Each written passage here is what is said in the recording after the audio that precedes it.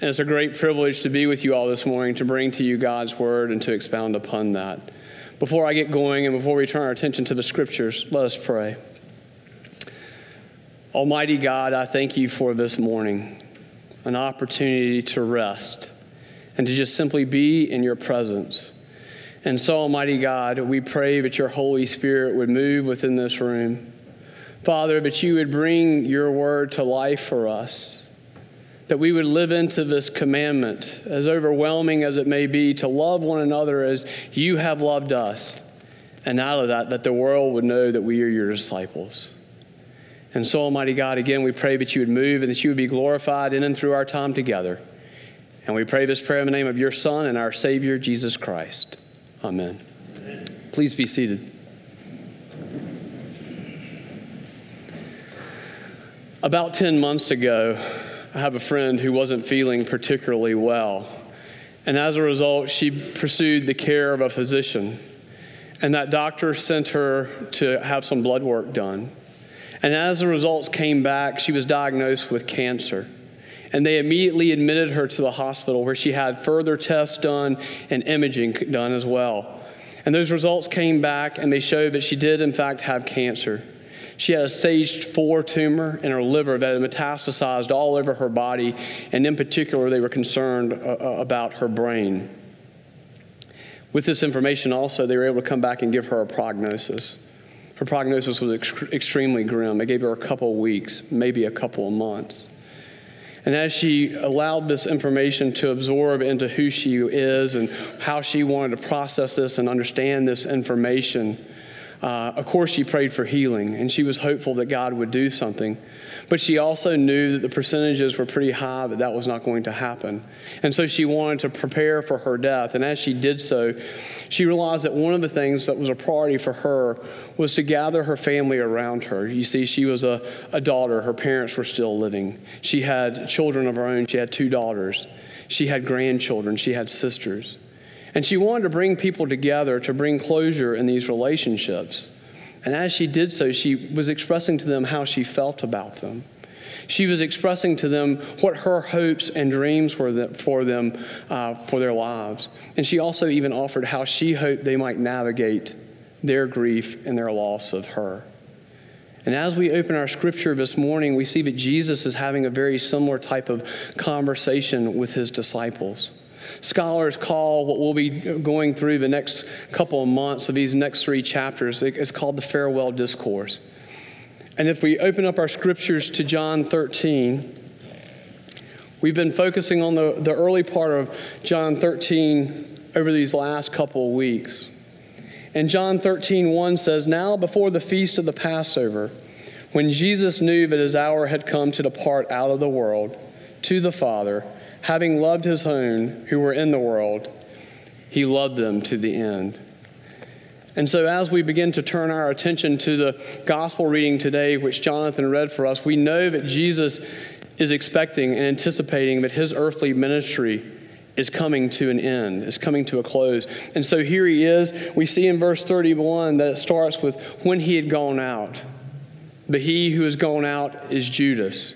You may recall in the prior events that John kind of huddles up to Jesus and says to him, "Who's going to be your betrayer?" And he indicates those motions of the one who I give the bread to, who dips his bread in the cup. That's going to be my betrayer. And so Judas has left the 11, and there Jesus is on that last night with 11. And what he needs to do is he needs to get across his final teachings to them, that they might know how to live without his presence with them. As we all know, so oftentimes the disciples have missed whatever it is he's been trying to convey, and they've had the luxury of him being there to explain it. But instead, what we're going to find is that Jesus is anticipating his death, and so he's offering this last teaching so that they might know how to live and what to expect life to be like without him. As we look at our scripture, there seems to be this new command that we're to love one another as Christ has loved us. And I don't know about for you, but upon my initial examination of this command, it doesn't seem all that new. It seems intrinsic to the gospel message. We see in Leviticus that we're to love our neighbor. Jesus reiterates this teaching in Matthew, Mark, and Luke, and the Apostle Paul talks about our loving our neighbor, and the book of James talks about loving our neighbor. And so I wrestled in what this newness was. And the newness in our passage today is that Jesus comes and he offers a qualifier of how we're supposed to love one another. I don't know about for you, but if I was left to determine what love looks like and I'm measured on it, I'm going to set the bar pretty low to make sure I clear it, right? Same probably true of you all as well. But Jesus doesn't give us that opportunity here. Jesus tells us that if we're going to love one another, that we've got to do it like he loves us. And as we delve into our scripture this morning, we're going to find that Jesus loves us sacrificially and he loves us unconditionally. So let's look at verse 31. Again, when he had gone out, Jesus said, "Now is the Son of Man glorified, and God is glorified in him. If God is glorified in him, God will also glorify him in himself and glorify him at once." And so we get this beautiful picture of the relationship of the Father and the Son. But in the Son's obedience, he is glorified. But as the Son is glorified, so is also the Father. But when I think about God's glory, the first notion that comes to mind for me is not necessarily anticipating his death, these last moments. What I think about of God's glory is that Old Testament understanding of God's glory, of Moses wanting to be assured of God's presence with him, and Moses wanting to come face to face, and God telling Moses that he can't do that Moses' sinfulness is a barrier to being fully in his presence. And so what God agrees to do is to put Moses in the crag of the rock and to cover his face up, and then as he passes by, to remove his hand so that Moses could have some sense of who God is. We also see this in the passage of Isaiah being in the throne room and seeing the back of God's train. But Isaiah nearly comes undone by the majesty, the splendor, the awe of God's glory. And he almost comes undone in that. And so for me, that's my understanding of what I tend to think about when it comes to God's glory. This passage this morning is pointing to a very different type of glory. Again, Jesus is sitting in the moment of anticipating his crucifixion. It's a moment where we see that God intervenes for us. As Matt offered on Christ's behalf the absolution of our sins, we find ourselves in a place as believers where we find ourselves with a problem that we can't solve in our relationship with God. We find ourselves like Moses and Isaiah of being sinful, and so we can't come into interaction with God's glory as a result of that. And what it's going to take is an action on God's part. And so he sends his Son, Jesus Christ, to live as one of us, to experience much of what we experience. We see that he experiences loneliness and rejection in his earthly ministry. He knows exactly what it is to live as one of us. But yet, he lived the life that we were supposed to live. We know that the penalty of sin is death. And Jesus came and lived the life that we cannot live in obedience to the Father. And out of that, he then goes to the cross, this act of sacrificial love. Not that he had to do it, but he wanted to do it out of his love and obedience for the Father, and just as much so for his sacrificial love for us. And we also see the second thing that I mentioned with regards to unconditional. We see that in his interaction with Peter in verse 36, Simon Peter said to him, "Lord, where are you going?" Jesus answered him, "Where I am going, you cannot follow me now, but you will follow afterwards." Peter said to him, "Lord, why can I not follow you now? I will lay down my life for you." Jesus answered, "Will you lay down your life for me? Truly, truly, I say to you, the rooster will not crow till you have denied me 3 times. I try to put myself in Jesus' shoes in this moment. The anxiety that he might have been feeling in this. We know that Jesus is expecting that his earthly ministry is coming to a close. We know that Judas has left to go out to get the crowd that's going to come and to arrest Jesus. And so within my own self, I would be feeling anxious. And the Gospel of Luke seems to back me up in this with regards to the Gospel of John doesn't offer this account. But there's a time in which, from the point in time that Jesus gets up from the table until the point in time of the arrest, Jesus goes out into the garden to pray. And we're told that he is overcome by anguish to the point that God sends an angel to minister to him. And after that moment, Jesus comes back and returns and prays again that prayer that we know of, not my will, but your will be done. The whole idea of letting this cup pass from before me. And in that, we see that Jesus sweats like drops of blood. So we see that Jesus is probably experiencing some pretty heavy emotion in that moment. And while my guess is that event is after this, that knowledge is within his heart and within his mind, and he's anticipating the loneliness, the rejection, the pain that's going to come with the cross. And we also see that, and as I mentioned to you earlier, there's got to be this sense of urgency. Judas has left and he's coming. Jesus knows that. And again, like I mentioned earlier, so oftentimes the disciples have not gotten Jesus' teaching. And so this is important that he get this out so they might know how to go on living without him and what to expect, because these are going to be the people who are going to be left to tell us about who Jesus is and to establish the church. And so these last teachings are really important that he get across.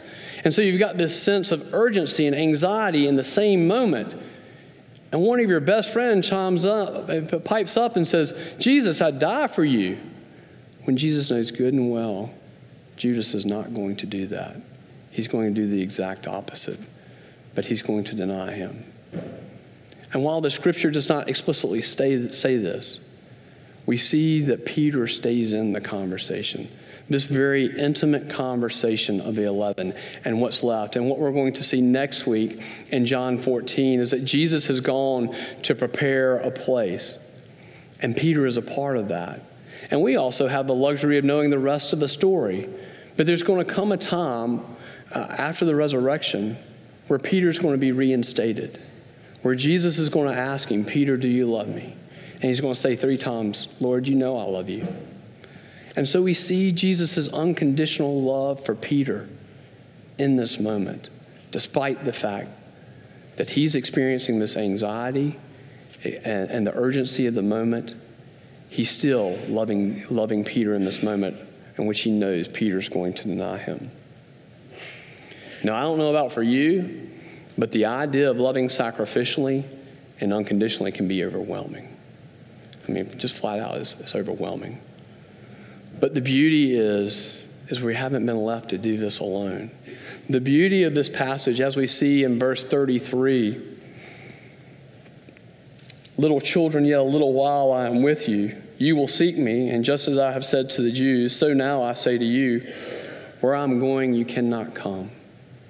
And so there's this idea that they're not going to have access to Jesus as they know him in this moment. But again, as we're going to see in a couple of weeks, it's in Jesus' departure that the Holy Spirit is sent to indwell us. The Spirit of the very one who is offering this command comes and indwells us and gives us the ability to love one another. We know that the Holy Spirit comes and gives fruit. He gives love and joy and peace and patience and goodness and kindness and gentleness and self-control. And I'm not sure if you call it the first fruit, but it's the ability to love like Jesus. And as I'll look at the rest of the fruits, they're just mere demonstrations of our love, of how we can go about loving each other as Christ has loved us. Also, the Holy Spirit comes and gives fruit. And yes, this fruit is about developing faith in others, but it's also designed to be an encouragement to us, one another within the body, and to build each other up, and to be a way in which we can love one another as Christ has loved us, sacrificially, unconditionally. And if we do this, the world is going to know that we're his disciples. Now, the really cool part of this passage is just that last part. If we do this, if we live this commandment out, that the world's going to know that we're his disciples. And as Britt shared with us our mission statement, we are a gospel community that's about making disciples and developing kingdom leaders to be sent on mission. So what we're all about is having people know and to experience the love of Christ. And so they can watch us and see this. And this has played out in my own life and my time here at Grace, and the same being true of my wife. We have 2 children. We have a son, John Edmond, who is currently 5, and we have a daughter who is Caroline, and she is 3. There were some complications around Caroline's pregnancy, in which Holly's water broke 2 months early. As a result, the doctors put her on bed rest.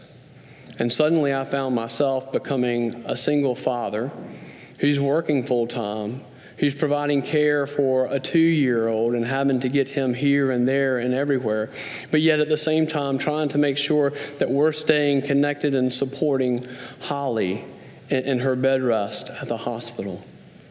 And what we experienced in that time, is this community's love. This community came around and really loved us well. There were people who ran carpool for me, or babysat, or went to see Holly at the hospital, or offered prayers for us. And then as Caroline came home, people brought meals. And the interesting thing about this is our primary support system. And I guess what you also need to know is neither Holly or I are from Houston. She's from Houston. Neither of us are from San Antonio. And so it's not like we've got family built in here. And so as our friends who aren't a part of this community would come to see us and to see the amount of love and support that we had received, they were astounded by it. And we were able to say to them, well, this is what the church does. And out of that, they were able to see your sacrificial love, your unconditional love for us, of sacrificial in the sense of time and resources, unconditional in the fact that Holly and I have done nothing to deserve your love towards us, that outpouring. But they walked away having a sense of what it looks like to be a disciple of Christ, that it looks like loving one another sacrificially and unconditionally. And in that, the world comes to know that you all are his disciples. Now, as I mentioned, the mission statement of our church is that we're a gospel community that's about making disciples and developing kingdom leaders sent on mission. And again, the core of that is about sharing the gospel. And I think so oftentimes we miss a very obvious strategy in this. We focus on the way that we're going to serve and really developing the relationships with those people. And please don't hear me minimize those things. Those things are extremely important. But so oftentimes we're sent into the mission field together. And so they're also looking at how we relate to one another. A perfect example is the Family Fall Festival is coming up. We're sending 30 people to go serve that community.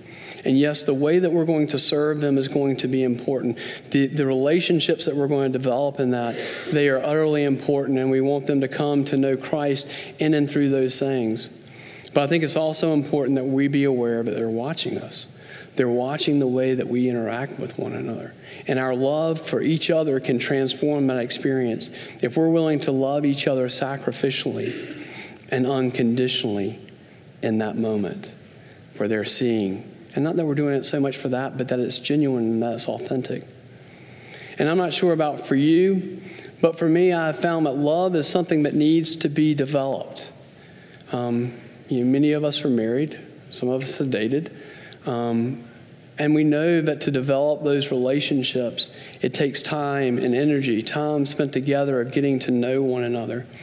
And so I want to leave this morning with a question. I want to ask you, how is it that the Lord is calling you maybe to commit to this community better? Maybe it's to commit yourself to a life group. Maybe it's to commit to an if table. Maybe it's with regards to serving Loving Lamar or snack packs, or just extending random acts of hospitality to one another to get to know one another. Because I think if we foster this love, that when it comes time to love each other sacrificially and unconditionally, that with the help of the Holy Spirit and with our knowledge and love of one another that we've been building, it will come easily and naturally.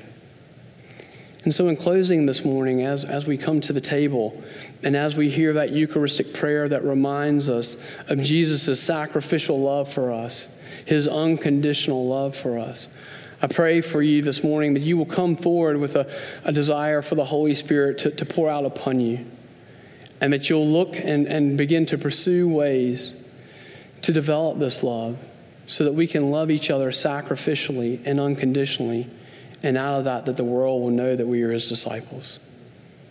Pray with me, please. Heavenly Father, I thank you for this morning. I thank you for the gift of your word and for the radical nature of which your Son, Jesus Christ, has loved us. We thank you that you haven't left it to us on how we're to love one another, but you tell us that we need to love one another like you have loved us. We thank you and praise you for the gift of your Holy Spirit who helps us to do that and to do that well, for we acknowledge that we are weak and without you we can't possibly do it. And that in the power of your Spirit, that others will come to know that we are your disciples. And so as we come to your table this morning and to receive from you anew, Father, we pray that you would bring to light in which we can better love one another. And out of that, Lord, we pray that yet again the world will know that we are your disciples, and that through that you would be honored and glorified, and that others would come to you. And we pray this prayer in the name of your Son and our Savior, Jesus Christ. Amen.